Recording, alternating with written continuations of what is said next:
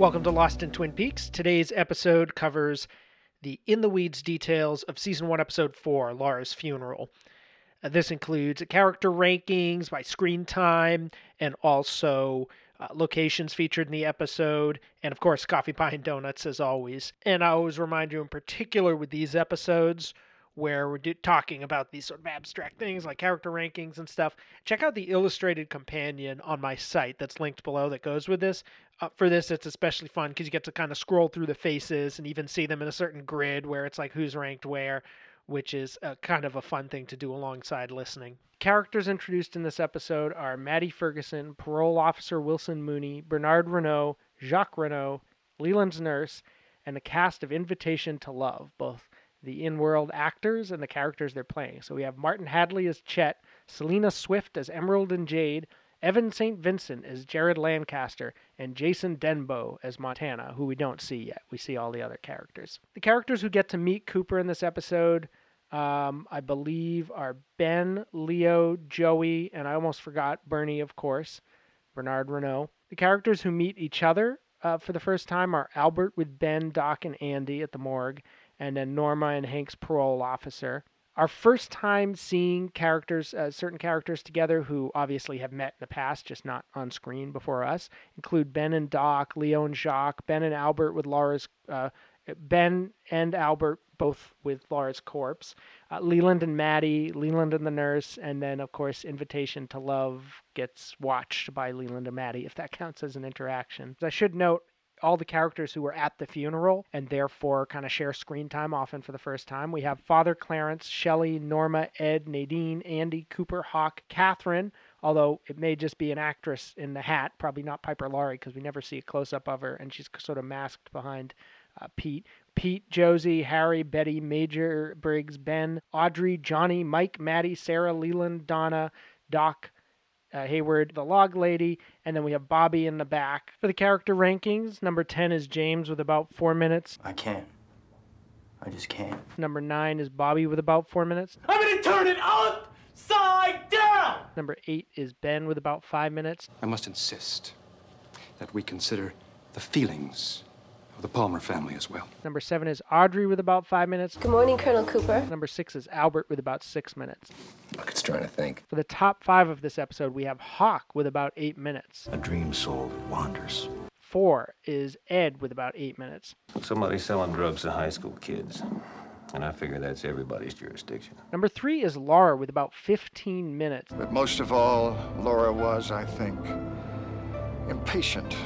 5 of those actual on-screen, not just people referencing, talking about her, focusing on her, but actually, I think either her body in the morgue, and I'm probably included the coffin, since that she's right there, in that number as well, I would imagine. Number 2 is Harry with about 16 minutes. Something very, very strange in these old woods. It's a lot of screen time. And number 1, this is surprising, Cooper with about 26 minutes. My dream is a code waiting to be broken. Break the code, solve the crime. Meaning he's in well more than half the episode and a good 10 minutes longer than he was in episodes 1 and 2, almost as long as he was in the entire pilot, just in this hour-long, 45-minute on with the commercials cut out episode. So that's interesting. He's everywhere in this, and I guess that makes sense because we got these long sequences, Bookhouse Boys stuff, funeral, where he's just present for all of it, There aren't that many scenes with other characters. This is Ed's first time topping the supporting cast. So after the main characters of Cooper, Laura, and Harry, now we have Ed up there. Kind of a interesting surprise as he receded into the background a little bit in the past few episodes. This is Cooper's, Harry's, and Laura's 4th time, and Ben's and Audrey's and Hawk's 2nd time, with over 5 minutes an episode. It's Ed's and Albert's first time each. Cooper's dream figures, Lucy, Jerry, Bobby, and Donna, have all dropped off. So they were all they all had over 5 minutes in the previous episode, and they're some of them are gone altogether. Jerry and the dream figures disappear after having that prominent screen time, and the others just kind of recede. Donna's barely in it, for example. In terms of successive episodes with prominent screen time, who's on a hot streak right now? Well, we've got Cooper, Laura, and Harry every episode so far over 5 minutes, or over 10 minutes in the pilot, since that one's twice as long. So they're consistently the top 3 characters. This is also the second time in a row, though, for Audrey, Ben, and Hawk. Mentioned that it was their second time overall, but it's also twice in a row. So I point that out. Again, with these stats, we can get just kind of in the weeds about it as numbers or a screen time or whatever, but it is interesting to see who is the series taking an interest in at this particular point. I think James and Donna, the early episodes, pilot and the first one, were really, really highlighting. They started to recede a little bit last time, and this episode actually ends Donna's run of 3 episodes in a row with over 5 minutes. And as I said, she's barely in it. She has no lines. We see her one moment at the funeral. James gets a bit of a prominent feature fighting with Bobby, but they're not seen together at all. So at this moment, at least, the series is pivoting a little bit away from what characterized, what I called the B story of the pilot, which was the James Donna romance, where after the murder, this was kind of driving the human emotion of that episode. And now both characters just dropping down, while others like Ben and Audrey, the Horn family, I think, rising quite a bit. Those two characters were really not that prominent in the pilot at all, particularly Audrey. Really almost just kind of a side, humorous, little tangential character. And now she's really starting to drive the plot in some ways, particularly with her developing mutual interest in Cooper and how she wants to help his investigation. Collectively, the top 10 characters on the show so far, taking all the screen time together, is first Cooper, then Laura, then Harry, 4th is Donna, 5th is Bobby, 6th is James, 7th is Audrey, 8th is Ben, 9 is Hawk, and 10 is Ed. So again, we can kind of see some characters prominent in those early episodes and some that are rising more in prominence now, kind of jostling for space there. The big change on this list at this moment is Cooper has jumped up a spot as Laura slipped past him. Until this episode, if you count the times that people are talking about Laura, that she's like the kind of off-screen feature, not just when she's on screen, but she has been on screen too in every episode so far. She was the number one character in that regard. Whereas Cooper, just sticking to his actual screen time, since he's a living character, he was a little bit behind her, but catching up, and now he's past her. At this point, Cooper is the most prominent screen time character on this show.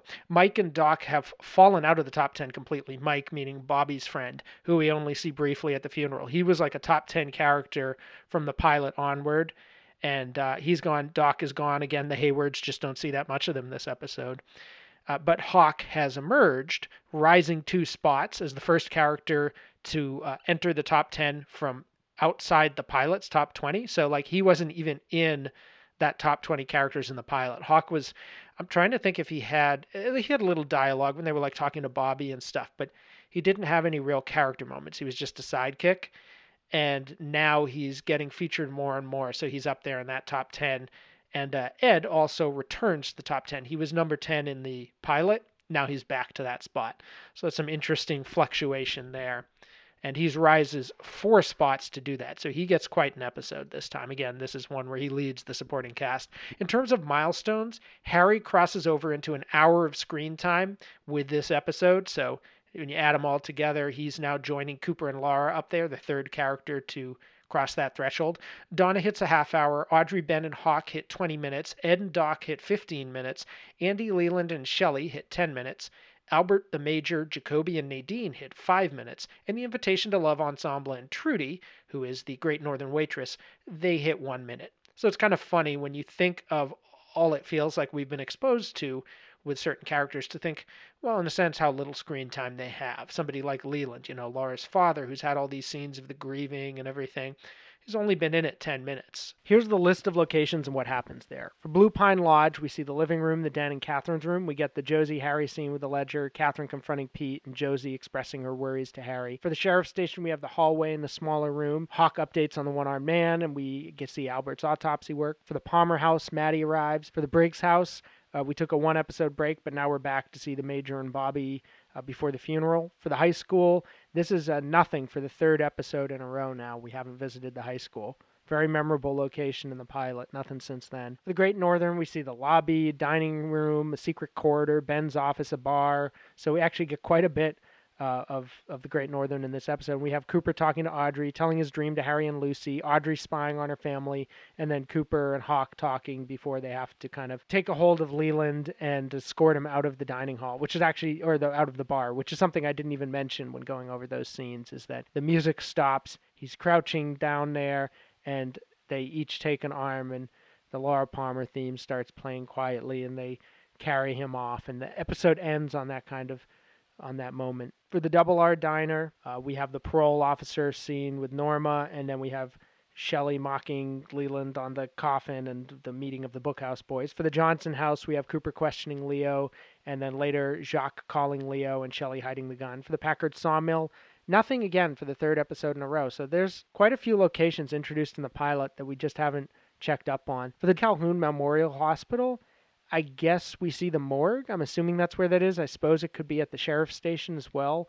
or it just could be some other building. Oftentimes, I think the morgue is in a whole separate location, owned by the police or whatever, so maybe it's a separate location. If so, we don't see the hospital this episode. For Big Ed's gas farm and house, we have the scene with Nadine, Ed, and James. Nothing in the train car. Nothing for the third episode with the town hall. That's another location we were introduced to, but we haven't seen it since. It was kind of the plainest of all the locations, and we didn't get any real sense of character to it, so they haven't reproduced it in a set yet or had any reason to. Sparkwood 21, we actually do see again, because that's where those traffic lights are. So that's the spot that James mentions in the pilot that Laura jumped, or I think in episode 1 he says she jumped off her bike at Sparkwood and 21. So we keep going back to those traffic lights, and I think the script says Sparkwood and 21. So they don't mention it on screen, but that's kind of the significance of it. Nothing at the Hayward house. At the Roadhouse, we see it from outside for the first time since the pilot as Jacques is approaching.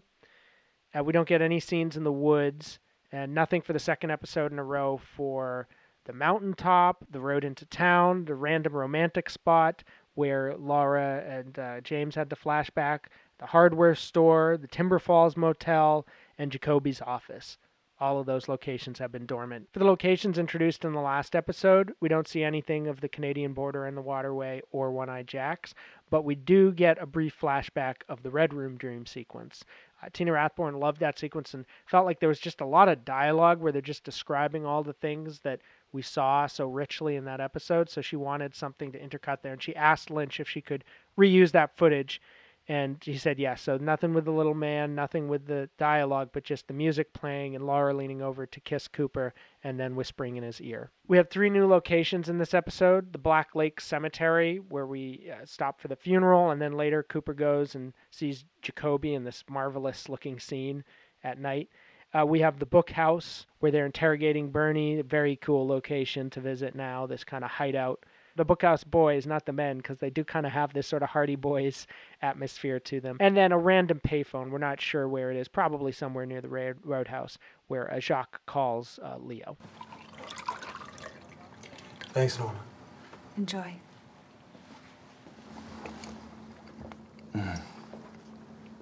This must be where pies go when they die. For coffee, pie, and donuts, and of course our bonus food, we have Cooper sipping coffee at the Great Northern breakfast table, but we never saw anyone pour him a cup, so it's like the magic coffee somehow, or else they just had it waiting there for him. They knew he was going to come get it.